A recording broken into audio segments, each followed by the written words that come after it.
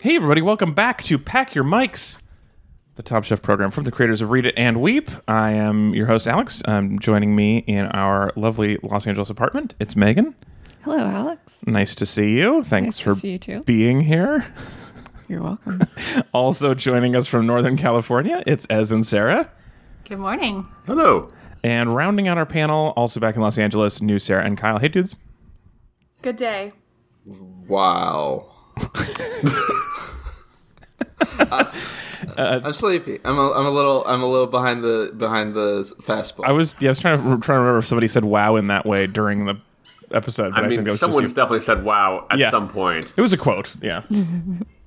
So today we're talking about season 18, episode 7, "Feeding the Front Lines." And let's just jump into the quickfire today. So, we all make mistakes, right? You guys ever made a mistake? Maybe one or two? How would you like a chance to remake that same exact mistake on national television? You can with today's quickfire challenge, whether that be causing an airborne toxic event that almost burns down your apartment, in Avishar's case, or the mistake of mutton not being good enough for you, in Byron's case. But thanks to the good folks at Dave's Killer Bread, a bakery that started in the Portland area and hires a lot of formerly incarcerated people, the chefs get a chance to either correct those mistakes or, in the case of Avishar and Byron, make them all over. Make them afresh. But they're going to be doing that using slightly less than ideal ingredients like sad turkey, flaccid cukes, or the very fresh but the end of the loaf of bread, which is a real heel. So that Dave wouldn't let you use their bad bread. Dave wanted you to use just the unpopular part of the good bread. On the bottom, Byron's mutton flavor is still on the lamb. Avishar's turkey needs to lay off the sauce, and Maria skimps on the shrimp. But on top, Gabe's 29th mole of the season is close to holy. Don's tuna is roasted and on fire, but Shota jumps to the head of the pack with his fish face, which gives him immunity that he is going to use to its fullest. It's like a insurance for a rental car, right? You want to total it once. You buy it. We want to get all of the insurance money out of it, whatever the maximum. That's the point. Rental car companies know not to let me in because I will pay for the insurance and then drive it off a bridge. Definitely Shota drove the elimination challenge like he was renting it. Wait, Kyle, I love the idea that there's sort of a stack of cars off a bridge all the way going up because you just kept on lining and just leaving. Oh, Kyle's coming back. Another one in the stack.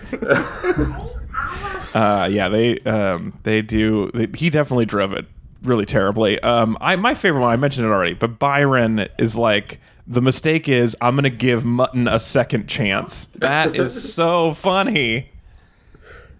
Yeah, I don't think Byron is a very creative person. He might not be. He's very good at cooking, but from the way he talks about his dishes, and especially approaching quick fires, he just sort of cooks something and comes up with an explanation way after the fact. Yeah, absolutely. I think that is a very good point. At Leprechaun on Twitter says, I think Avishar was in the bottom of the quickfire because he didn't ask Captain Yogurt for permission to use yogurt in his dish. It was very important. I can't remember who did ask Captain Gabe. Gabe asked permission. Avishar tried to do it pro bono and was not allowed. Yeah, Sarah just has undue influence. Captain Yogurt, it seems like fun, but it's really more of a organized crime sort of thing where Captain Yogurt controls the yogurt trade. It's Dawn Yogurt, yeah. Mm-hmm. Yeah. Dawn Yogurt. Donya. Man, please, I need some fat in my sauce. I love the idea, though. I think this is a good play for Top Chef, where just you try to carve out one signature food ingredient, and then you get a Chobani endorsement deal after you're done. Right? Oh, solid, yeah. That's a good idea. Chef Teston sort of figuring out how to game the system financially. I like that. Yeah, so when big sheep money starts rolling in for Byron, you're gonna take back everything you said. Yeah, hopefully Avishar doesn't get a sponsorship from Big Jar, because he had to outsource the opening of his jars on this episode. Wasn't that cute? He was like, Shota, can you please open this jar for me? For I am too weak. Tiny jar. Yeah, it was not a big jar there. Shota's brand jar openers. It's all part of this. It's long. All future product placement. How long until someone says This is not top yogurt. Yeah, It's a good. If she makes the finals, that will sure come up. that will But happen. I think yogurt is more versatile than a scallop, you know? Like, Right. you So can use true. yogurt in other ways that complement and enhance other flavors. A scallop Yeah.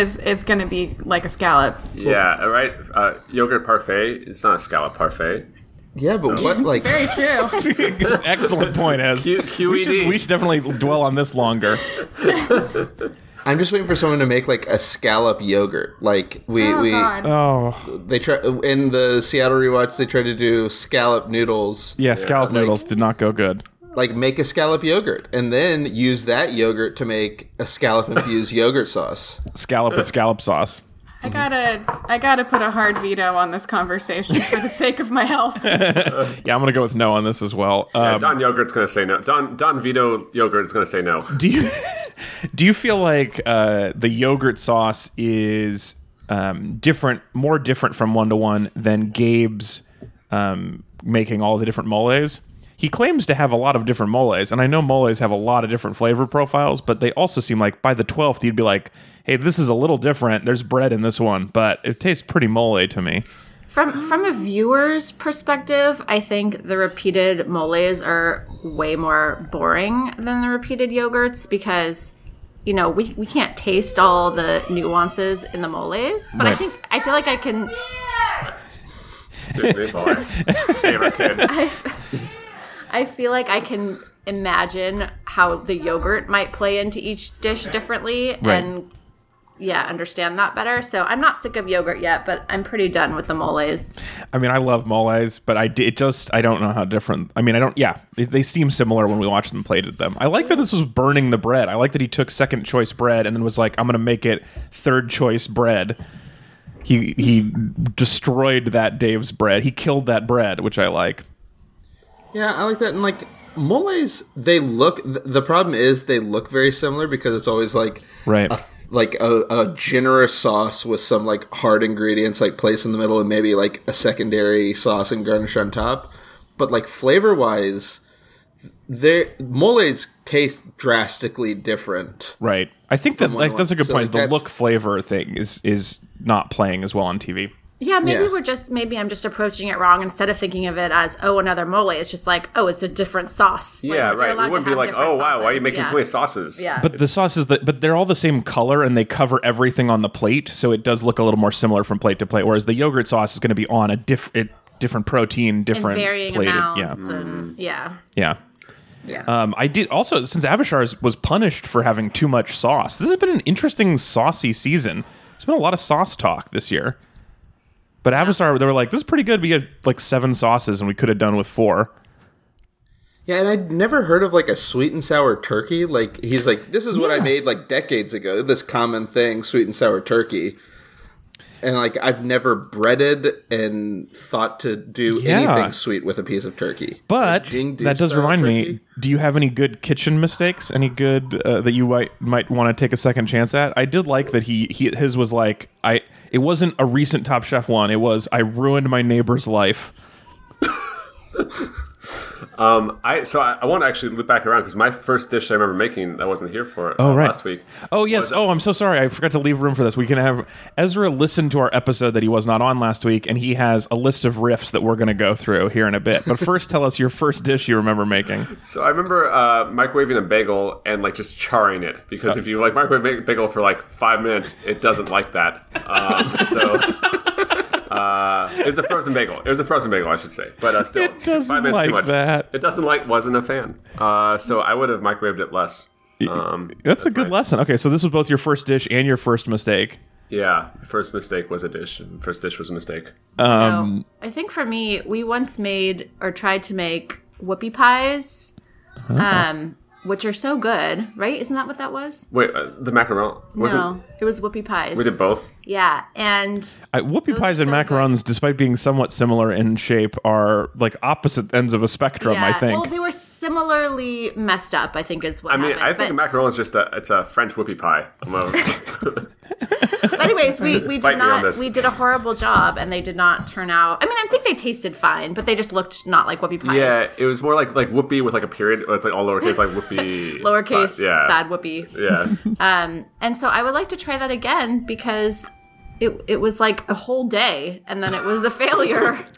Yeah, that's the worst. I definitely remember doing making some for like my parents' anniversary. We decided to cook them stew, and so we just we'd put like chunks of meat in a pot with not nearly enough liquid, and then just left it all day until you open it, and it's just like smoke comes out, and there's no meat left. It's just completely vaporized.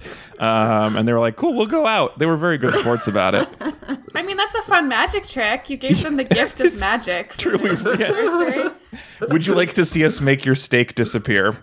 Hannah wrote in on Facebook just on last week's episode to talk about her first thing that she made, which was for her mom's 40th birthday when she was 7.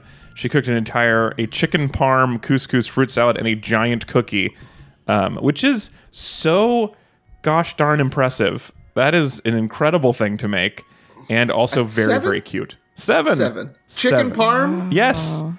Parmesan crusted chicken. Sorry, not chicken parm.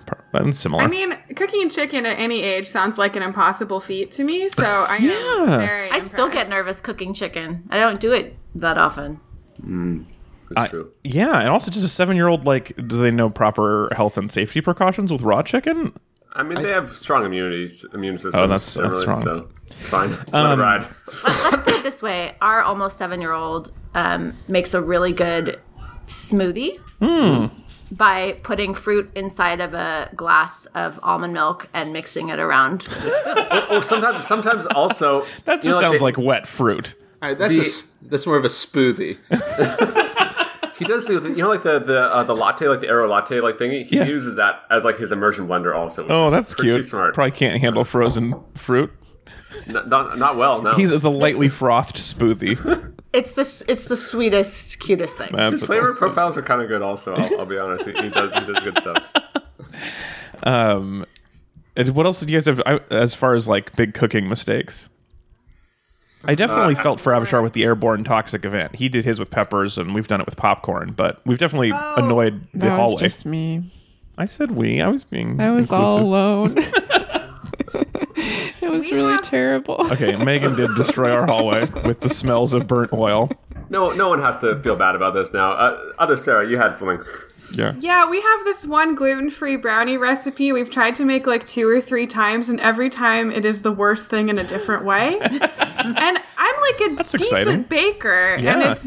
and I've made other gluten-free things, and so you have to it's obviously a bit more involved because you usually have different proportions of flour and stuff, but this was not a recipe I made up. This is from a respected bakery, and every time I've made this recipe, there's a raw layer on the top, and then it's burns and crumbly underneath, or it was reversed one time. I do like the randomness of this. That's pretty exciting. It's so frustrating, and it's the one thing that's really defeated me, because you have a lot of failures in baking, but this one, it's been repeated. We had a failure just this week. We tried to make an Impossible or a Beyond Meat meatloaf.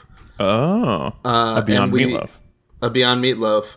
And thankfully it wasn't a lost cause. It just we baked it for over an hour, and instead of becoming a loaf, it just stayed this meat soup, this barbecue sauce meat soup. Nice. That we just ate as a sloppy joe. Yeah, I was gonna say that sounds like a sloppy Joe. It was That's cooked. true, it does. It was cooked, so it was just well, we just baked it in a weird vessel for this purpose. I really do like both the Beyond and the Impossible burgers, but all of the other parts of it we've not had any success with, I feel like. I had some matzo ball failures now that I'm remembering from this last. So I guess a year ago.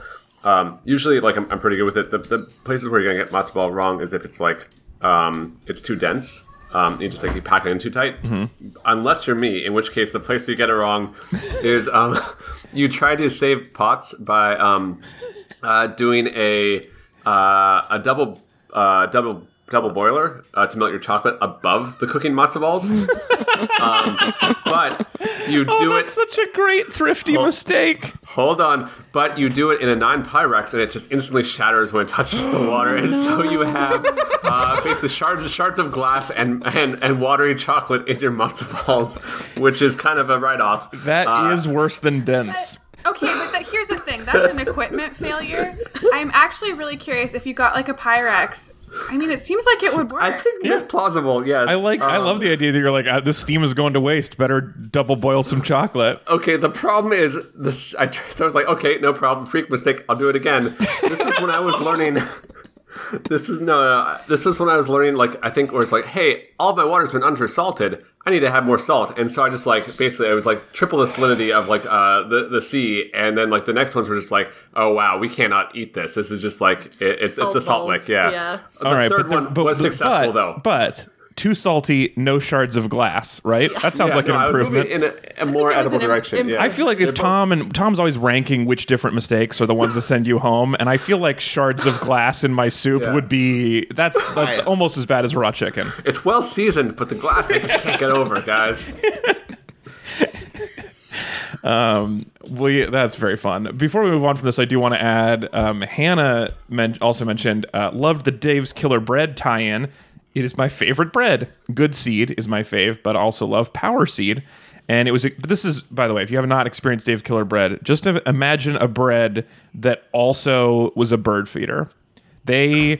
All of the seeds, they like a lot of seeds on a bread. And I also like a lot of seeds in my bread, it turns out. But just in case you can't picture. Anyway, Hannah says, it was a good tie-in with the Second Chance theme. Besides the taste of the bread, I love the ethos of the company. Are you guys familiar with Dave's? Are you guys Dave's consumers? Yeah. I had it at, like, when I was in an office, they would buy it because it's a good bread, but it's expensive, so I usually don't get it on my own. Yeah. Yeah, it is expensive. My very favorite is the blues. We like the blues. Oh, it's so good. Oats and blues, I think is what it is. But it definitely looks blue. Yeah. How much is it for one loaf? I'm curious. I mean, like, I feel like it was like in the $6 to $7 range for like it's a good loaf of sliced bread, but that's on the high end for a white paper slice. So it certainly is. Also, it's a formerly cool Portland brand with a cool ethos. It got bought by Wonder Bread, so now it's just Wonder Bread with seeds. And they were apparently, I don't know if you guys caught this, but they had a weird disclaimer on the screen when they said Dave's Killer Bread is from Portland, where they were like, it started in this Milwaukee, the suburb of Portland, and now it is made in lots of places. Like they haven't across the country. Yeah, so that was a weird. I've not seen them have to over explain where bread is made before, but I don't think it's changed taste as far as I know. Though. No, I'm sure. Well, I'm sure they've even further industrialized the process to make it a bunch of different bakeries. But I wouldn't be surprised if it was like something that we wanted to say, because like if you're like, oh, I'd be interested in this bread. Wait, I live in Georgia. I'm not paying for bread to be shipped from Portland. That could be it. They just want you to know that it's available. Yeah. It was really a sad thing, I thought, when Wonder Bread bought it. Of all the bread companies, I'm happy when local companies do well and get an exit, but when like a really cool local brand gets bought by famously not the good bread, it's a bit of a disappointment. That's true, but I mean, are they keeping their like production and everything? Because if it's just for the like distribution apparatus, like I don't know, that seems kind of like Wonder Bread using its mediocrity for good. Yeah, that's totally true. I actually don't know how much they've kept up, especially the hiring formerly incarcerated people part of the. I don't know how much they've continued that, but I would assume at least some, which is cool. Also, fun fact, which I don't even think Ezra knows this, but that logo on the Dave's Killer Bread, where there's a guy playing his guitar with his long hair, the guy who drew that logo also drew the cover of Ezra and I's book. What? Oh, yeah. Really? Yeah, same guy. Yep. He's wow. Really, yeah. You should plug your book here. We should mention the book. So Ezra and I wrote a book a few years ago called Unwrap My Heart. It's a young adult romance novel about a girl who falls in love with a sexy mummy, and Publishers Weekly called it Unfortunate. And also Sarah did the audiobook, and she did an awesome job. Thank you. Publishers Weekly also called me unfortunate. Publishers Weekly only reviews like 2 self-published books a year, and you'd think if they took it, that meant they like it, but nope. We proved that theory wrong. They didn't get it at all. If you don't have anything nice to say unfortunate. But yeah, really fun local artist who I enjoy very much who drew that for us. Anyway, so that's the quick fire. Let's slide into the elimination challenge now. Before we do that, can I catch up on last week? Oh, yes. Oh, such a good point. Before we move on to the elimination challenge, Ezra, you listened to the episode. You wish you could have been here to riff. Please catch us up on your riffs from last week. Okay, so everyone's going through, what the first thing they make was, and then you asked Chris if he remembered the first lawyer he worked for, and he right after that said scrambled eggs. Why did no one ask him about his scrambled egg lawyer friend? Feels like a big miss there, and Chris's backstory. I'll Great have to question. on that later. Keep it going. On the Australia snakes, you said the snake's fang was 20 centimeters. Why did no one say, that's not a fang, this is a fang? Great. Great. What else? You talked about the land snakes. You're afraid about the water snakes. Air snakes, guys, they're everywhere. Oh, yeah. Terrifying. The air snakes. Also, your Bison Doubtfire joke did not get enough love. Oh, thank you. Yeah. People said that they did enjoy it, but they didn't react in the moment. It wasn't a funny joke. It was like seeing a joke that is like a piece of a work of art where you just have to stand and soak it in. Like, laughter was not the reaction to that joke. Yeah. I think that's fair. Yeah, it was too clever. Slouchy hat, +1. As someone without really any hair on the head, the slouch is very important. You just need extra layers on top. Right. The biggest problem is though, like if you wash that slouchy hat and dry it in a way you shouldn't supposed to, it will lose its slouch right quick. Oh. So it'll be more of like I want to say like a cat in the hat kind of like stand up hat. Because it's dried enough and it's like got a little bit of its form back. Interesting. It's not really helping anyone. Yeah. I didn't know that's how that would work. Well, these are solid riffs. We really missed you last week. We didn't even feel that those were missing, but I'm glad to have them now. And I guess this is not a riff, but is it really true that there's no like vegan like Michelin star restaurant stuff? Like, is that? Yeah. Anyone? Yeah. I believe so. There's no 2-star vegan Michelin. There's one Michelin star to a vegan restaurant, I believe, in Beijing. And then there's also a bunch of vegetarian restaurants that have 1 star. No vegetarian restaurants have gotten 2 Michelin stars, and only the one vegan place has gotten 1 star, I believe. That's what I read in the article about 11 Madison Park going vegan, or mostly vegan. But yeah, right. I believe that to be true. Okay, thank you for just wanted me to. You're just wanted to see if I was lying. I mean, look, this is like, as a fan who gets to be on the show, it's nice to like sort of like get to grill the host on this. I appreciate it. Well, thanks. It's good to have you back. Let's jump into the elimination challenge now. So Chef Jose Andres zooms in, our first Zoom panelist of the season, to tell the chefs about his program, World Central Kitchen, that brings meals to frontline workers. Our chefs need to help that organization out by making 65 to-go meals using only bulk ingredients already in the pantry, because Whole Foods couldn't afford this episode. So they can be packaged up and delivered to local hospitals by the All-Stars, who get to then take all the credit. Sarah's lentils fulfill their promise. Fulfill their promises. Dawn's steak shows that she's got grits and determination, but it's fresh from the loser's bracket that Jamie shows up with the big win for her souped up tofu and braised egg, plants a flag that she deserves to be back. You can, there are more works of art to be appreciated than laughed at. You can also call him head of Team Rollerblade, because Shota skates through this challenge, but he's not immune to a stern talking to from Papa Tom, who is not impressed. But since they can't send him home, instead Maria gives the folks of Good Sam a raw deal by only cooking half her tortilla.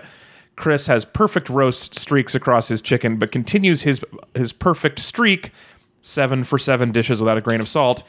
But the world collapses around Spaceman Avishar, who uses all of his molecular gastronomy tricks to put a ton of spices and still make a flavorless curry. He's eliminated, dashing Ezra's hopes of him going all of the way. Ezra never loses hope. Well, that's a good point. I don't know how they're going to do it, but like, look, if Sasha can get back out of that double losers bracket, it's true. Sasha's been eliminated more than anybody, and she's still up there. Yeah, there could be a triple losers bracket. Could be, yeah. They go find the people who are not even on the stools anymore and bring them back in. There's a chaos bracket. Like Dude, Ezra's always voting for the chaos bracket. yes, I would definitely team chaos. One thing that we got a few versions of already. Let's talk about the tops before we get into the bottoms. So, some more continuing of the same, same people. Sarah's still on top. Dawn continues to crush. Jamie's the big surprise being on top after the elimination. Well, I think Jamie didn't she win like one of the early challenges, or she has been on top before, so it wasn't that much of a surprise. So like straight out of straight out of the bracket and is still impressive, I think. But yeah, let me pull up her numbers thus far. I think this happens a little bit also sometimes after LCK, because like I think they're kind of a little bit better rested on the whole. Oh, that's interesting. Yeah, that's very possible. So she's had 2 elimination tops, but this was her first elimination win, and she has 1 quickfire win before this. So so she's in the mix. Yeah, she's definitely in the mix. Mixing it up. I mean, I like these tops. They were tasty meals. Like, they also look like this is an easy one to tell because we've all had so much takeout food both in the last year, and also just like imagining a takeout food you get at work if you have like an office job. Looking at it, what's going to taste good and what's going to taste bad. This is such a good point. All 3 of these dishes look incredible for being in little plastic rectangles. I want that pita so bad. Oh, I've yeah. just been staring at it. I just want that pita. Also, the fact that there was a vegetarian one and it was successful. I was like, wow, I feel so seen. It was so funny really that everyone was like, there was no meat. Yeah. Like everyone kept calling, I didn't even miss the meat. Wow, there was no meat. Like you've never Tom was so impressed that he didn't miss the meat as if he'd never had falafel before. Like every time he eats falafel, is he surprised that there's no meat in it? It does look like a good falafel. She made the pita, and then also her falafel balls are covered in bird seed like they are from Dave's Killer Falafel. I really I think that aside from the meatlessness, it was really, I think, a high-risk thing to make falafel in a to-go situation because, it is basically like they are just like I don't know. I was going to say hockey pucks, but hockey pucks aren't that shape. Whatever, like a hard ball is. Golf ball. Ball shape, balls. yeah. Golf, for example. A lot of baseball. A lot of balls are hard and round. It was a hockey ball. Classic. Street hockey, actually. Oh, yeah. That's a real thing you accidentally said.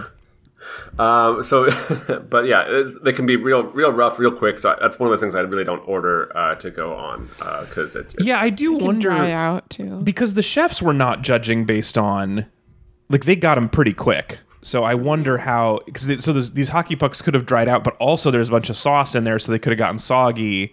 So I wonder how they traveled. Well, you had all the chefs who were delivering the food. Oh, that's true. You had picnic chefs. Seemed to be having those after deliveries. That's a good point.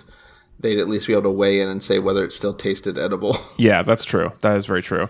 They were so cute. They were like, we're just going to pull over in this parking lot and go sit under a tree in our BMW and eat this meal. That was cute. I also like this challenge very much. I thought this was one of the most perfect pandemic challenges. I wish there was a little bit more because when they started the challenge, they said all right, you got to go in the stew room so we can reorient the Top Chef kitchen to cook this according to COVID protocols. But it wasn't really clear what they were doing other than scrubbing it down again and then making them cook in masks. Yeah, we did see more scrubbing. Might have been a lot of it, and the masks were a big part of it. Yeah. Yeah. But I thought they just left to get into their PPE. I didn't realize they did anything extra with the kitchen. Well, it was also weird that they cooked that whole drive-in meal for regular people, people who weren't in their bubble. So I know they were taking extra precautions for cooking for first response, people in hospitals. So that's. I just would have liked to know a little bit more about what's different for cooking for them because there was a clear change in the precautions and what they were doing. You know what I suspect though is that that's probably something that Jose Andres' company requires for that type of catering. I bet that was. I'm sure they have baseline things they had to follow to feed the general public, or they just had a really exhaustive waiver that everyone signed. But I wondered if that was for that particular organization that they're all of our food is cooked according to these guidelines, so they followed it since it was a deliberate tie-in, perhaps. Yeah. Also, just remember the people watching a movie, screw them. That's the important thing. People who go to drive-ins, we're on the back lines. We are not worried. Well, And anytime, really, even in non-pandemic times, you go to the movie theater, you're getting food, but that's a gamble. Yeah. Well, also, what you're getting. also as far as this pandemic precautions, we didn't know at the time as well, but you can't get it from eating it. This is not a way that you could get, like, wiping down the tables didn't matter at all. That was a thing we were doing a lot last year, but wiping surfaces never mattered for COVID at all. So, But you know what? I don't want to discourage people, particularly food service workers, from being clean. yeah, I'm generally like into that. cleanliness. There's a lot of other things you can get from eating, so be happy for you to not touch my food with your gross fingers too often, but... That's actually, I can't watch cooking shows with my mom very often because she's always like, they touch the food with their hands. Like, she gets really concerned about chefs, like, messing with the garnishes. I don't think this is a disease issue, but the thing that grosses me out the most on shows like this is how much they're visibly dripping sweat from their faces, and you know at some point they're leaning over your soup. It's always going to be just sweat salt, soup. man. It's fine. I'll take it over shards of glass for sure. Yeah, if it's a soup, that's like boiling off all the bad stuff. Yeah, soup is also basically just hot tears. I want to like kind of loop back around to Jose Andres. If anyone like one, I think he's a delight anytime I see him. If anyone wants more of them in their lives, the Michelle Obama show, Waffles and Mochi. He helps the puppets make a gazpacho, I think. Oh yeah, he was the gazpacho on the tomato one. That's the only one we watched. We watched the first episode with the tomatoes, and they went to so many places. Yeah, that was super fun. Yeah, I actually thought that was a really good, nuanced discussion of the tomato. I was surprised because I'm a little irritated by how many by people who like to snoot about it being a fruit when we actually eat it as a vegetable, and so I thought they covered that really well. Also, I like that Michelle Obama's like, in my dream world, I'm a restaurant, or I'm a manager at a food Co-op. place. Like, I'm just like a middle manager. With like a kind of a nebbish, annoying, like bee second in command. Yes, super annoying bee. That show is so cute, it makes me cry. Yeah. Like, Mochi is, oh my god, just watch that show, please. Okay, It's so cute. it is cute, but also he's sort of made out of food, and then the other one is just food. The waffles on waffles are I'm just not sure how that creature works. One of his parents was a frozen waffle, and his other parent was a Yeti. They explain this in the show. I do feel like as good as they were about tomatoes, they were not great on genetics. I think it's fine. I don't think if you bonk a waffle, I don't think you end up to be just you, but with waffles glued to your stomach. Well, that's what you thought, and you'd be wrong, right? That's exactly how it works. Well, I don't remember. Were they clear about which parent was which? Yeah, but I can't remember. I feel like it was maybe his... I feel like the Dad mom was the has to be the waffle? Yeti. I'm having trouble Yeah. imagining the waffle carrying anything to term. It's kind of like a Hot Pocket. That part isn't very... That's true. A Hot Pocket is basically a pregnant waffle. No, that's a Pop-Tart. This is very upsetting you're conversation about a kid's show. I'm so sorry, Michelle. We really got Megan. For some reason, impregnating a waffle got her. I'm sure I said that when we watched it, too. Oh, can we make a really dumb recommendation, too, since we're talking about kids' shows on Netflix that we probably shouldn't be watching? Have you guys seen PYM Molcar?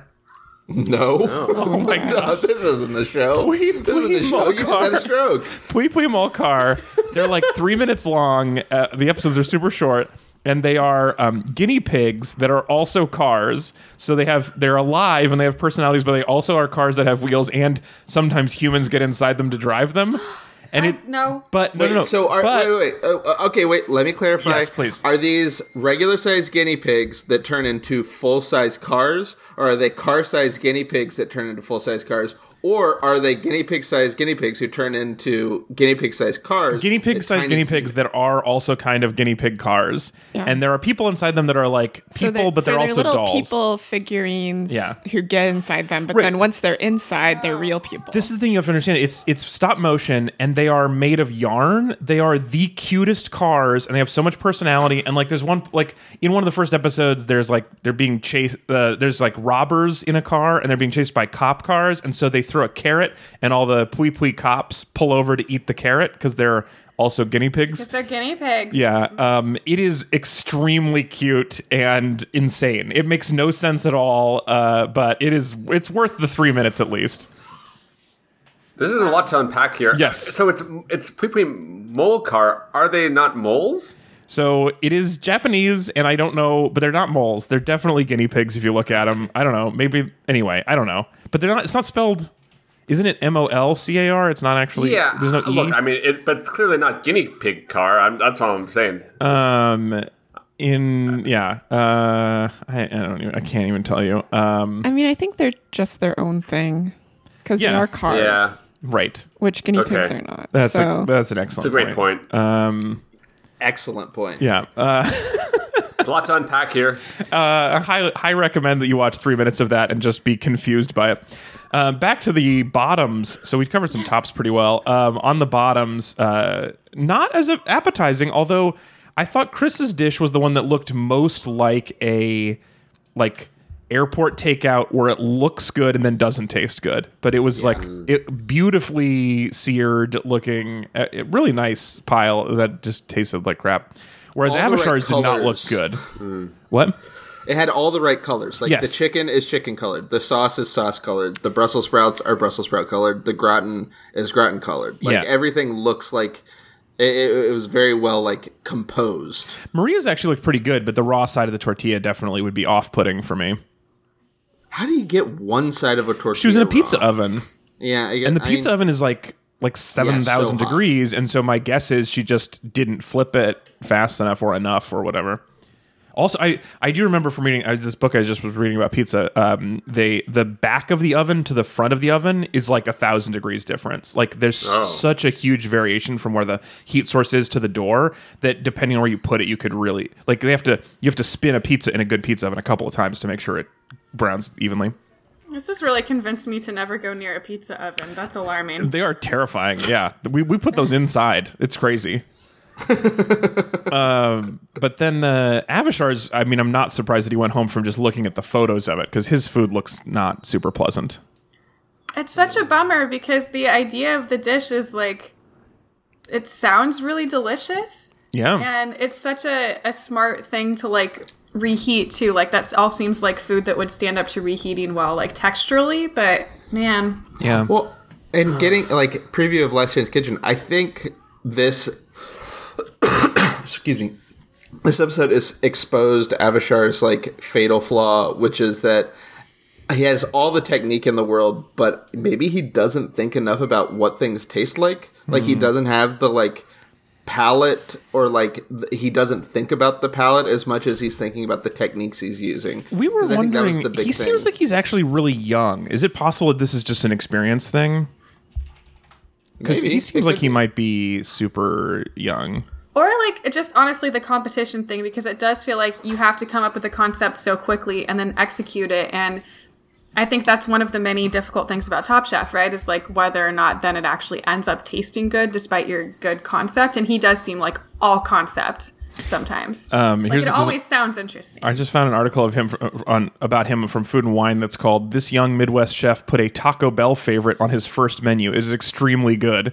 So one of the things he was known for was his reimagining of a cheesy gordita crunch. So he's a lot of concept. Actually, he's not that young. He's 33 at this point, probably. Excuse me. The 33-year-olds among this panel would like to... Sorry. Super young and vivacious and healthy. The only thing I guess I mean is like also old enough to know how to season his food. That's true. Although, honestly, I still struggle with that, too, and I'm not a chef. And I'm not trying to... Listen, I love Avashar. Like, he's great. I'm not trying to, like, slide him and say he doesn't know how to season his food. It's just, like, it seems clear that he puts so much thought into the techniques he's using and what he can do, and that's interesting. Because, like, with Last Chance Kitchen, he's making this, like, scrambled eggs with blood, and he kept saying, like, I think it coagulates at the same temperature as eggs. And I'm like, it's cool if you know that, but what does it taste like? Yeah, at no point did he say, this seems good and delicious. It sounds horrifying. We're going to talk about how much I hate Last Chance Kitchen in a second. But yeah, I agree that I think he might be a little bit concept-driven. But to Avashar's extreme credit, his joke that got no reaction at all when they came back into the stew room and he was like, "It's Chris." Just kidding, it's me. Is so dark, and no one has made that joke as far as I can remember on the show. No one has ever said someone else was going home, and boy, the room was not ready for that. I mean, they were sad. Ahead of his time, yeah. Yeah, it's said as you're going to be. We got several versions of this in the mailbag, but I will take J number one's first. This week highlighted the problem of having so many likable chefs getting along so well. Every elimination hurts. It's nice not to have villains, but it's also hard to watch our heroes fall, which I definitely felt like, basically every week. Well, a little less so with Gabriel, but definitely this week. And after this, there's nobody that's going to be super easy. Although it does feel like Chris has not yet figured out that these people have a salty palate. These judges need a lot of salt, and it's hard to know if, like, I'm afraid he's going to show up next week and he's going to give you Ezra's salt bomb, and it's not going to work. As long as there's no glass. Yeah. So much worse. I mean, look, maybe people like glass, all right? No. We haven't really tested it. Right, we have. We don't need to do this. Glassy palates. Save this for next week's list of riffs. Let's see. What else we need to talk about from this elimination? Shota's food looks like Shota would have. I think if Shota didn't have immunity, I think he would have been eliminated. I feel confidently about that. It looked real bad. Yeah, it was the worst looking one. I mean, the bad chicken trend. It's been bad. Bad chicken has been cursing people this season. A lot of bad. That's true. This is a bad chicken season.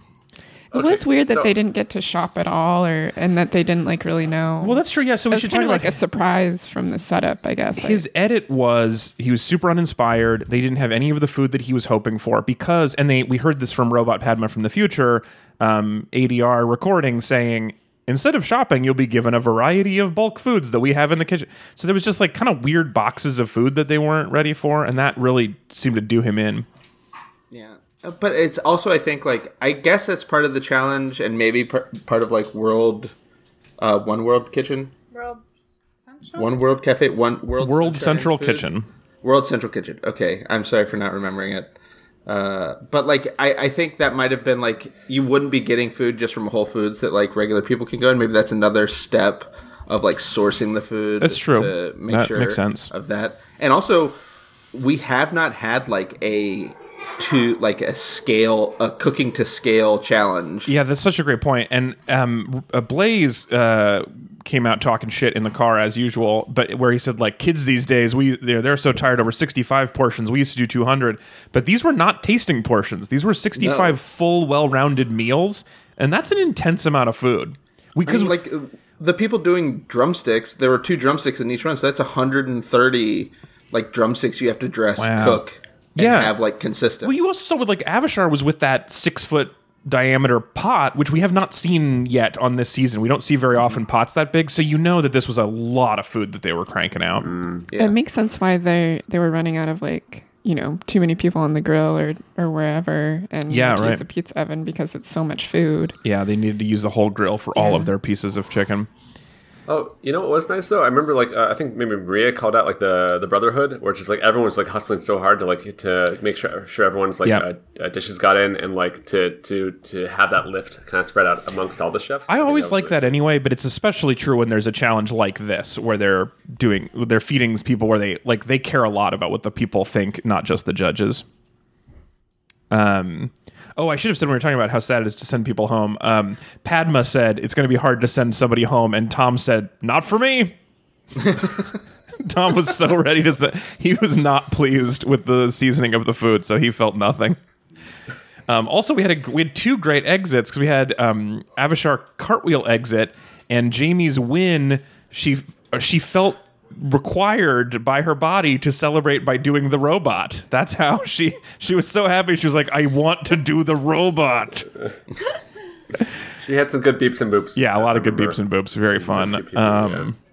Also just from the I guess from the Portlandiness of this, the hospitals I do want to call it real quick, which was Emmanuel and Good Samaritan and OHSU. Kaiser would have participated, but they have their own internal reality show that they have to go through for all their food. In-network. Yeah, only their in-network reality show contestants can cook for them. Well, yeah, that seems good. Let's jump into Last Chance Kitchen. So for Last Chance Kitchen, as you remember, Avishar's curry tasted a little bit bloody, so Tom decides to ruin everybody's day by making this a blood challenge. It's gross, It's gross, and I don't like it, and I don't support it, and the chefs have to use at least 2 blood ingredients, one from the real blood, and one can be blood as a metaphor, but still super gross. And because of the real blood, Avishar ruins his scrambled eggs with blood, which is gross. But according to Tom, the thing that actually made them bad was the cheese. So Tom is also dead to me now. Meanwhile, Sasha makes sausage, and it's good and something. Anyway, I hate it. I hate this all, and I'm happy that Sasha won, but I hate it. That's missed opportunity. Alex also doesn't like beets. I also don't like beets. That's true. The blood metaphors were also a problem. But this is so gross. How many times do you want to say coagulation on a challenge and still think people are going to be appetized? Yeah, it was gross. It was nasty. Sarah couldn't watch it, so I had to like hide the screen from her at certain points. It was bad. And, like, what I found fascinating is like, as someone who eats meat, I was still like on the edge. But the thing that pushed me over was the goat cheese on Avishar. It was? I was like, Totally. well, I hate goat cheese, but then the whole time he's talking about this dish, I'm like, I don't know. I guess I could see it, sausage and eggs, and then like as he's like describing it at the time, I was like, and I put some goat cheese on top to finish it off. I'm like, how did you think goat cheese was the missing ingredient in your plate of blood? Yeah, like no one wants like this weird, funky, nutty thing to assault like your nostrils from behind. That's true. That's true. It sounds awful. Like that was the thing that blew my mind, is like after all this discussion of their dish and me thinking that they were like neck and neck, Avishar puts goat cheese on it. It's like, well, your ass lost. But I do like that Tom was like, why not make it a full English and put a tomato on it? And he's like, oh, I don't like tomatoes. Like that was just really funny after all of this. Like he had no problem with any of the blood stuff, and he's like, tomatoes, ew. Yeah, I agree with you though, Kyle. Like I sometimes just with regular scrambled eggs, sometimes goat cheese is too much because it's just like too much. I don't know, farmy. Yeah, it's flavor. a farminess on a top lot of of eggs, which is like too much farmy overall. Yeah. So if there's blood in the scrambled eggs, it's a little. Oh my god! I was mad at them for missing the horror movie tie-in and not having Carrie be a guest judge for all the blood. Oh yeah. Well, Yeah, I think that's just like, because when it's not going to happen again. That was your one chance. Yeah. Maybe they asked her and she was like, absolutely not. Yeah. I would not have a great time in high school. I don't want to talk about it. Let's move on. I also thought it was fun that Tom was so bummed that no one took Pig Heart. Oh man, it was he was just moping around like, really? Yeah, I was. Oh, no one wants the Pig Heart. I thought sure someone was going to take Pig Heart. Was not having any of that sob story. Yeah. But obviously the most disappointing part, and I'll go to Ren for this, who said, but everybody said it. We are most upset about the peanut gallery for Last Chance Kitchen being gone. Yes. Bring back Roscoe. Oh. So sad. Last Chance Kitchen didn't use its pig heart, which is the peanut gallery. It is. That's the Yeah. real pig heart of the episode. That's so true. I missed the stoolies. It was the best stoolies we've ever had, and they're all gone. And it was such a bummer. I do think we got a good amount of Avishar though on this. Like first he saw what was coming with the blood challenge, and then Sasha's quote about him was, "Whew, he is relentless with the banter." Like, that sounds like something I would take on a gravestone. Anyway, blood dish is gross. I hope we get more. I hope we are building our new peanut gallery. With like Avishar as the anchor. Yeah, that'd be a good first stool. Yeah, first. Yeah, first chair stool. Yeah, maybe it's just like him next to like a pig heart in a jar, just hanging out. He does seem like the sweetest boy. It does. I would like to be friends with Avishar. I feel not eating his food. Probably it sounds gross, but I like him as a person. In real life, he and Shota have a partnership called, I think, Asian Sensation, where they make food together and put it on Instagram. How is Shota partners with everybody?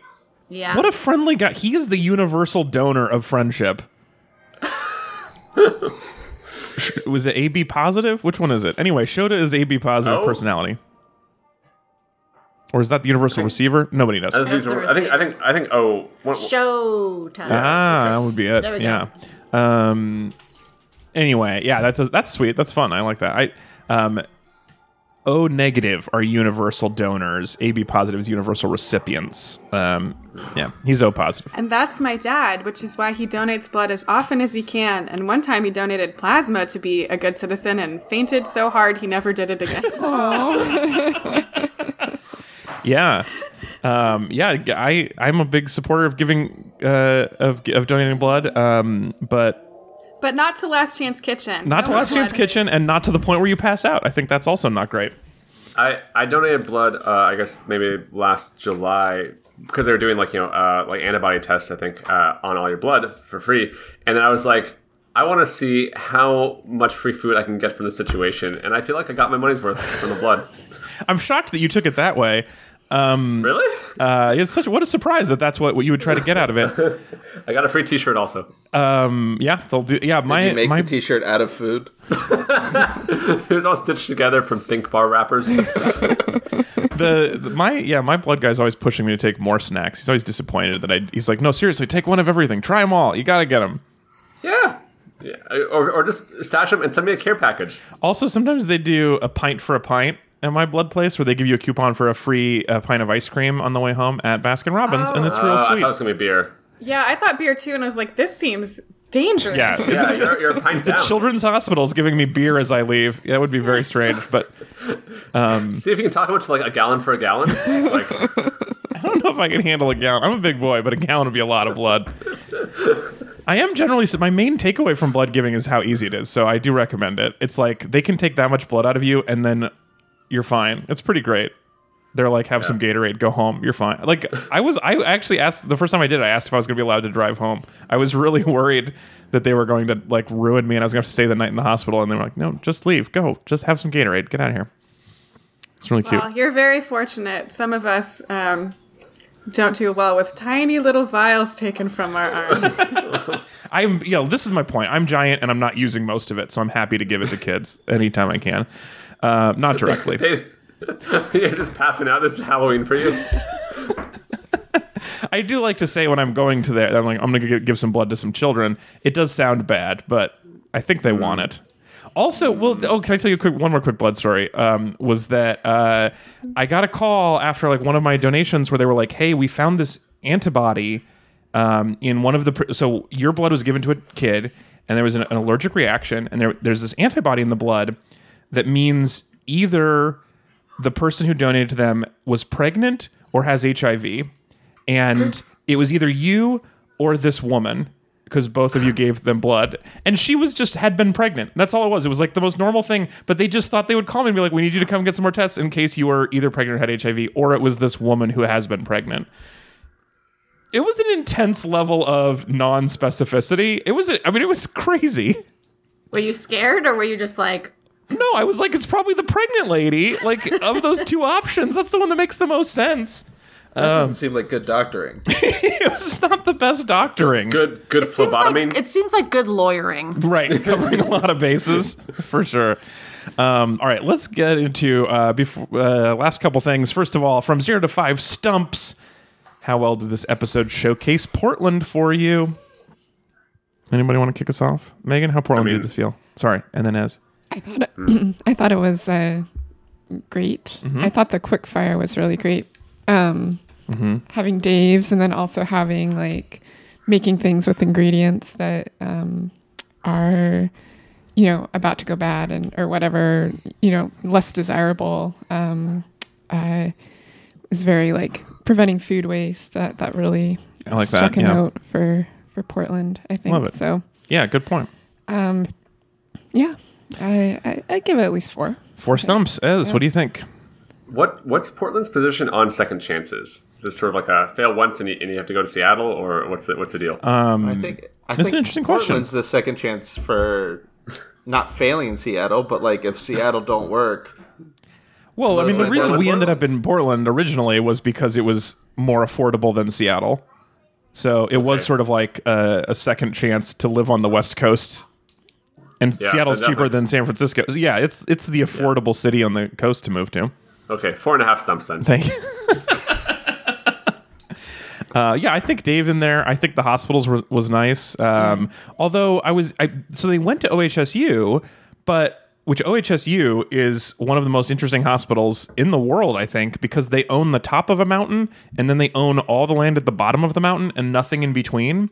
And so there's an active, very useful, one of the most profitable trams in the United States. There's a hanging tram that you take from the bottom to it's a tram. What else would you call that? A gondola. A gondola. You take a gondola from their parking structures up to their hospital. So the fact that we had to see a BMW drive to the top instead of gondola up to that hospital, huge missed opportunity. So I'm taking off a full stump for not seeing the OHSU gondola.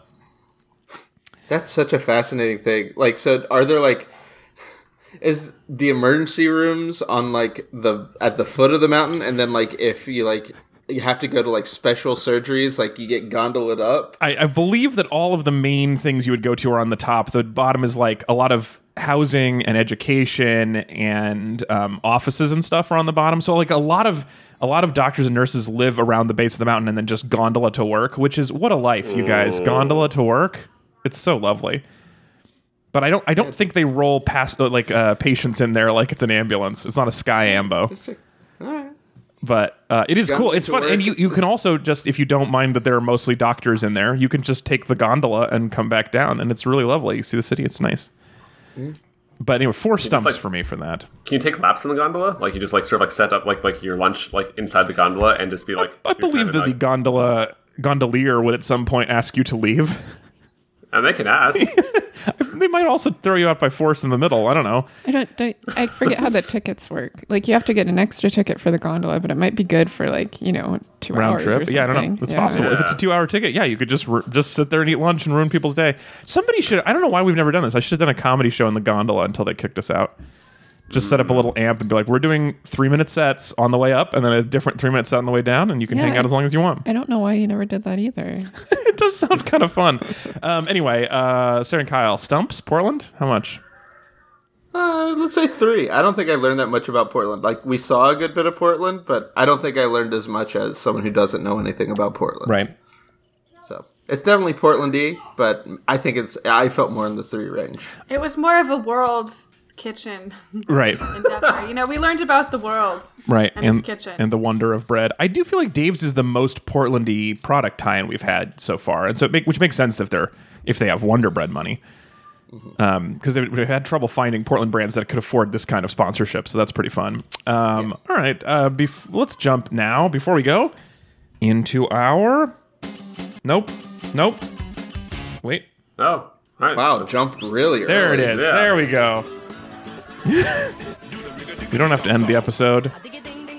It's the mailbag. You can get in touch with us on Facebook and Twitter and on email by sending us an email, podcast@read-weep.com. We really appreciate everybody who writes in to the show. Let's start... Well, since we're talking about hospitals, let's start with Meredith. Meredith says, they didn't come to my hospital, so it made me chuckle that the elves misspelled OHSU. It's only 4 letters. So OHSU, Oregon Health and Science University, was the initials on the screen were OSHU, which is not the end of the world. But come on, guys, just double check. Also, Meredith, I'm so sorry they didn't come to your hospital. Yeah, wouldn't that have been amazing if you'd gotten to eat the Top Chef hospital food? Oh yeah, I forgot hospital food is not known for being great. So. What a great challenge when they bring you better food. Anyway, sorry, Meredith. That would have been lovely. Also related to the deliveries, Jane on Facebook.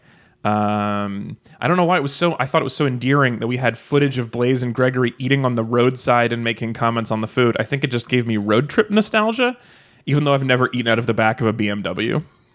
It had a really good energy of like, they got a long way to go and not much time to get there. So like they couldn't even go to like where there was a picnic area. It was like Gregory sitting on a curb and Blaze in the trunk of the car. Like it was very like, we just got to do this. We're starving. Yeah, it was fun. I liked that about it. It was very relatable. I feel like a lot of like our road trip meals this past year were not super formal, right? It was just mostly in the car. It was a very COVID moment. Yeah, take out and then sit in the side of the car or a little picnic table in the edge of a parking lot. Yeah, I thought that was super fun. Also, Jane mentions Gail's outfit. I don't usually notice these details, but I would totally wear that. Leak the wardrobes, elves. Well, I mean, outfit of the episode, I think we once again have to give to Kwame. It's got to be Kwame with his jumpsuit with yellow zipper thing. It was crazy good. Sarah, you clocked like what this designer probably I thought was. it was probably off-white, but I didn't actually do research. It does look off-whitish. That's a good guess. They had that whole like run that had the yellow. Yeah. It kind of looked like caution tape, sort of. I think that was off-white. It definitely. I really need Tanya here because she would know immediately. For sure. Yeah, Chris and Tanya would be very helpful on this. But still, it looked great. And I feel like in previous seasons of Top Chef, we've had a lot of awesome jumpsuits on women. We did not get as much jumpsuits on the men, and I'm for it. I want it to happen. I'm enjoying it. I'm glad Kwame brought it. Sarah and I were saying, what a weird situation is to be Gail, where it's like Gail's like, okay, like I'm gonna put so much effort into the outfit, and then like to have basically like always have to be working next to Padma. It's like a real tough one. Yeah, you know? I mean, I know that we've seen little episode clips where they talk about how much effort Padma and the team go through for her wardrobe, and I haven't seen it about the other people, so I assume that Gail is having to do most of this on her own, and probably has some help, but is also probably doing a lot of this work. So, excellent job. We had other people mentioned also how great Gail looked, so it was rad. I just like the jumpsuits are happening, guys. Right? Every science fiction was like, in the future, we're all going to wear jumpsuits. And we were like, oh, crazy. And we didn't realize that they would look rad when it happened. That's the thing they were missing, is that all the futuristic stuff was like jumpsuits, but they're bad. And it should have been jumpsuits, but they're awesome. They're really wonderful. If you haven't gotten on this already, get on it. I'm not quite confident enough for it, but I would like to be. You should do it. They're so good. They're so nice. Wait, what are you shaking your head, Kyle? You're against it? Listen, they're made for specific body types. Anything that is made for specific body types, it's unlikely to be mine. Like the problem with jumpsuits is if they assume a uniformity from the top half to the bottom half. Right, you need a more proportionate person. Yeah. Jane also says, have your top projections changed? I think my brain says Gabe, Sarah, Dawn, but my heart would love to see Shota and Jamie up there. That's a good point. I felt like Shota was in a strong position to win early on, but he's had some like not elegant stumbles. Like Sarah's stumbled taking big swings, but Shota's stumbled like giving up. I don't remember the other stumbles. Shota made something real bad. The drive-in corn dog. Yeah, the drive-in was so... Yeah. Although I liked his story about this dog getting murdered. Woof. Yeah, woof indeed. I don't know. I don't have a clear sense of the tops. Like, I really think it could go in any direction. Like, I don't think anyone should be inked into the finale or the top 3 or the top 4 because, like, I think there's a lot of talent in who's left. And I do think there could easily be 5 or 6 people that are in that mix. I guess you can more say that, like, I don't think Maria and Chris and probably Byron have it. Just because of, like, at this point in the season, you're seeing, like, a body of work. And, like, now is when you need to have your, like, breakthrough moment to, like, figure your stuff out if you're going to make that sort of resurgence. Yeah, they're not as well-rounded, as the top chefs that we've seen who can just kind of pull it off in whatever situation. It takes a little more specifics, for Byron to do well. It has to be a little bit more of like a fine dining thing, Just to go to the numbers for this, I feel like, so Shota, Sarah, and Dawn all have 5 tops in the elimination, and Gabe has 4. And then Sarah and Shota are tied for top with 2 elimination wins of those. Yeah. So it does seem like it'd be hard to vote against Sarah and Shota. They both seem like they have that ability and they've shown it. And Gabe, for sure. And Dawn, like, stumbled a little out of the blocks, but then has been consistently doing super well. I think if you were looking at just the storylines of the season and the edits of the season, there's reason, I think you could make a strong case that they're setting up Dawn to win. I think that because of how much good stuff we saw about her in the first few episodes and story-wise, despite her not cooking great, makes me think that maybe they were giving us what we needed to watch for the season. Interesting. I could see that story. I mean, I like Sarah and Shota are my top picks with my heart, but I could definitely see Dawn or Gabe being in there. But and you also have to remember that someone's coming out of Last Chance Kitchen. Like, I think I felt a similar way about Sasha coming out of Last Chance Kitchen because of how much they have Tom like loving her food in like those first 2 or 3 challenges. Like, I think it's very possible that Sasha's going to come out of this second round of Last Chance Kitchen. I mean, that would be incredible. Not only having been like eliminated and coming back, but also just the number of wins she'd have to have gotten to do it. And I mean, winning to get back on in that 5-way heat. I mean, that is just an incredible bit of cooking. It would be interesting to see her come back because she went out so early that she has almost no practice with elimination challenges, but she is just like crushing quickfires. So yeah, it would be very interesting. Well, she'd be able to come back late enough where like the elimination challenger just like cook real good. Yeah, that's such a good point. Oh man, that's really interesting. Yeah, good thoughts all around. From Ren.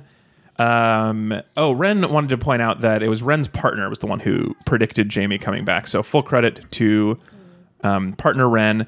And Ren also says, I definitely cried a lot this episode between the first responders and Dawn talking to her mom, which was a good fake out by the magical elves. Oh, so sweet and sad. And then, yeah, definitely felt like was surprised that she did not win or lose with that because it was so. We should like chart that out sometimes, where it's like of all the phone calls, you know, does Top Chef Stats have that? I think Top Chef Stats has that. Like how often has it been a bottom, a middle? Yeah, I think they do.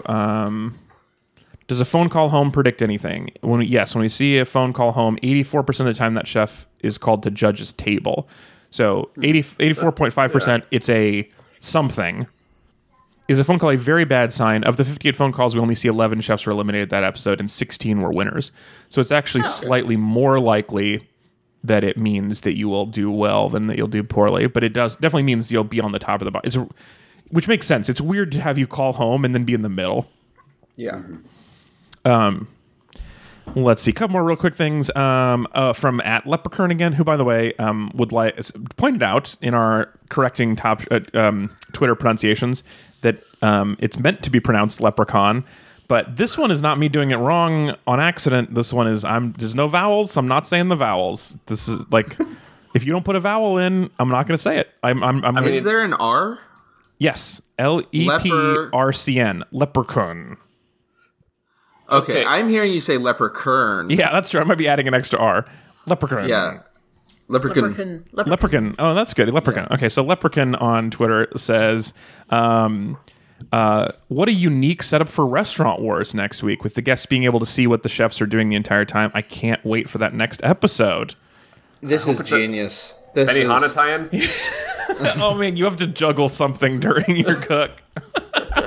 We want dinner. We want a show. Yeah, that's funny. This is like a trend. Like, this has been like a big trend of like what chefs do because of like former Top Chef contestant Philip Franklin Lee. That's his whole thing in Southern California. Is he has like 3 or 4 restaurants that one's like fish. Like one's pasta bar and then it's like maybe like fish bar or something. And like his whole thing is like small servings, like small, like, oh god, tasting portions. Not tasting portions, like the seatings. Yeah, small seatings. Small seatings. And then like the chefs are cooking it all like right in front of you. Like this is like, I'm very surprised that it's taken this long for Top Chef to try something like this because it is such a like big restaurant trend. Yeah. Of like specific types of restaurants that get a lot of play. And those are the kind of places where they like sell you a ticket for your seating as opposed to selling you a meal where it's like you paid for this, whether or not you showed up, as opposed to a reservation. Yeah. And like that's been like so many of like the big restaurants in LA. Like Sarah and I never went to them because like you said, it's like a seating, you don't have as much control and it's expensive. So spendy, yeah. But like wasn't it Jose Andres that had Somni out here? And that was like that was the whole it was in like a Beverly Hills restaurant and like that was the whole thing is you just sit, there'd be 10 people around a table and you'd be watching these. We went to one of these in Portland. It was a vegan restaurant. A vegan one. Yeah, it was the first. It's the only time I think still that I've eaten vegan food prepared with tweezers. You don't see a lot of vegan tweezers. I liked that. Viesers, yeah. Was that Farm Spirit? Yeah. Farm Spirit. Yeah, that was really fun. Yeah, it's a special occasion kind of deal, but I think it was like a Christmas gift from Julia. I think it was. Thanks, Julia. Thanks, Julia, sister of the show, Julia. Yeah, so it was like 12 people sitting around watching the chefs make everything. It was very intimate and very sweet, and I liked it a lot. So I think it's a neat idea. It's also very clearly like a chef skill, like a modern chef skill. Is not just to like make the food, but also figure out how to make it in a way that isn't necessarily a performance, but it's like making sure that your act of cooking it doesn't stress out the diners. It less than like, it's not as much making it performative as in not making it look like you're struggling. Right.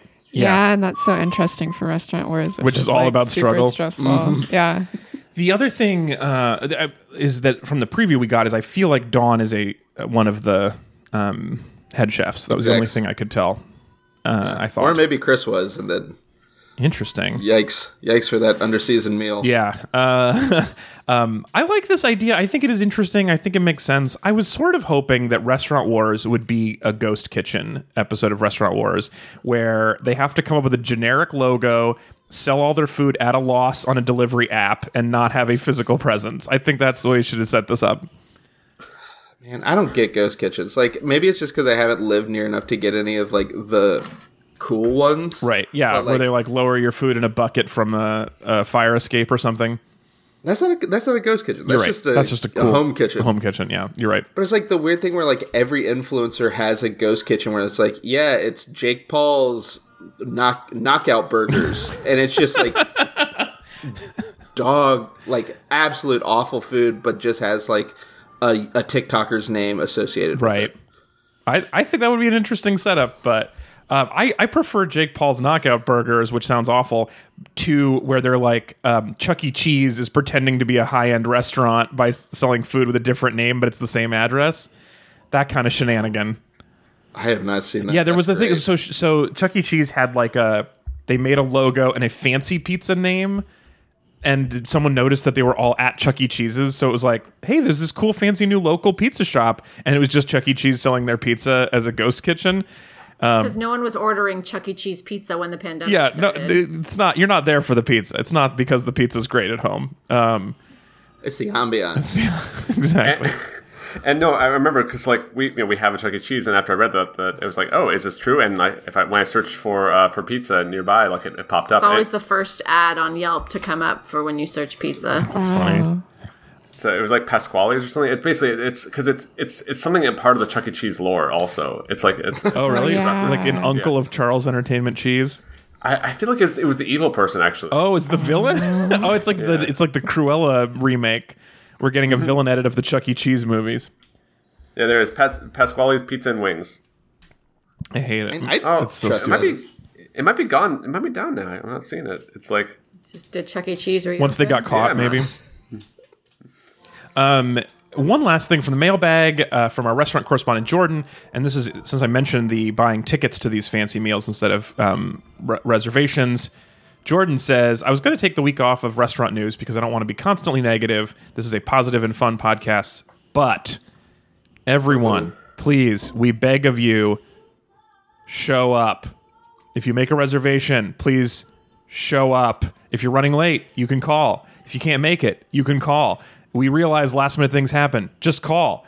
I turned down at least 200 reservation requests Friday and Saturday, not including people trying to walk in. We, the whole industry, have precious little space, little staff, and are scraping by. Not showing up when we hold your table is more damaging than any bad Yelp review. Oof. End. Thanks for being part of a positive week, Jordan. Hey, no, that's a good lesson. Seriously. I think, like, I thank you, Jordan. I don't think that's negative at all. I think that's, like, a very constructive thing to tell people to do. I feel like the only thing I would say is if you allowed me to text, I'd be more likely to do it. I'm not going to call you. I hate calling people. I will say also, generally in life, this is not like new advice. Show up, right? Yeah, this is like, restaurants are people too. Yeah. Same thing for all of it. Yeah. Yeah, don't flake, because the restaurants are calling you like the morning of or the day before to confirm your reservation for this very reason. It's more just like, if you're going to flake after someone called you the day before to make sure you still plan on eating at that restaurant, there is a circle in hell waiting for you. And that's a ticket, not a reservation. That circle of hell is expecting you to be there. All right. Well, thank you so much, everyone who writes in. You can get in touch with the mailbag at packyourmics.com or on Facebook, Twitter, and podcast at read-weep.com is the email address. And we really appreciate everybody who writes in for your mostly positive, occasionally negative, and very pro-stooly feedback. We really appreciate all of it. Now is it time? Nope. Wait, no, it's not. It's not too early. We have to say our goodbye first. That's the other show. Hey, everybody. That's it for Pack Your Mics. Thank you so much for listening. My brain is all over the place. We really appreciate you listening. We will be back next week. Please send us your feedback.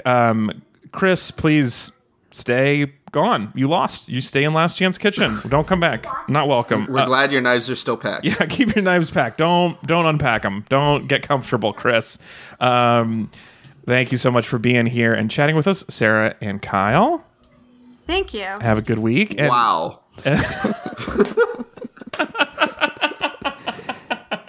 that is the perfect bookend, the perfect amount of time for the maximum callback time you could possibly do on one episode. First and last lines. Thanks for being here, Ez and Sarah. Good to be here. Yeah. Have a great week. Don't eat any glass. You don't tell me what to do. And Megan, it's so good to hang out with you. Likewise. Next week, next week, I'm going to try to remember all of us. I would like all of us to try to remember to eat a donut. And I was going to do it on the show today, and I forgot. But we really appreciate a generous listener sent us donut money this week. And Thank you. Thank you so much. Thank you. I distributed it so each person has enough for a couple of donuts. Maybe not for one of those huge donuts; those look like they're very expensive. But we will Not definitely that expensive. They're only $5. Ooh, affordable! Can't afford not to. So we're all gonna have some. We're gonna have some on-air donuts next week, if I can remember. I'll put a note in my calendar. But if not, we'll have eaten some donuts some other time. Anyway, we really appreciate it, and we don't ask for donut money on the show, but we will accept it if it happens. So thank you so much. We really appreciate it, and we're glad to have been part of your week. All right, that's it, everybody. Now.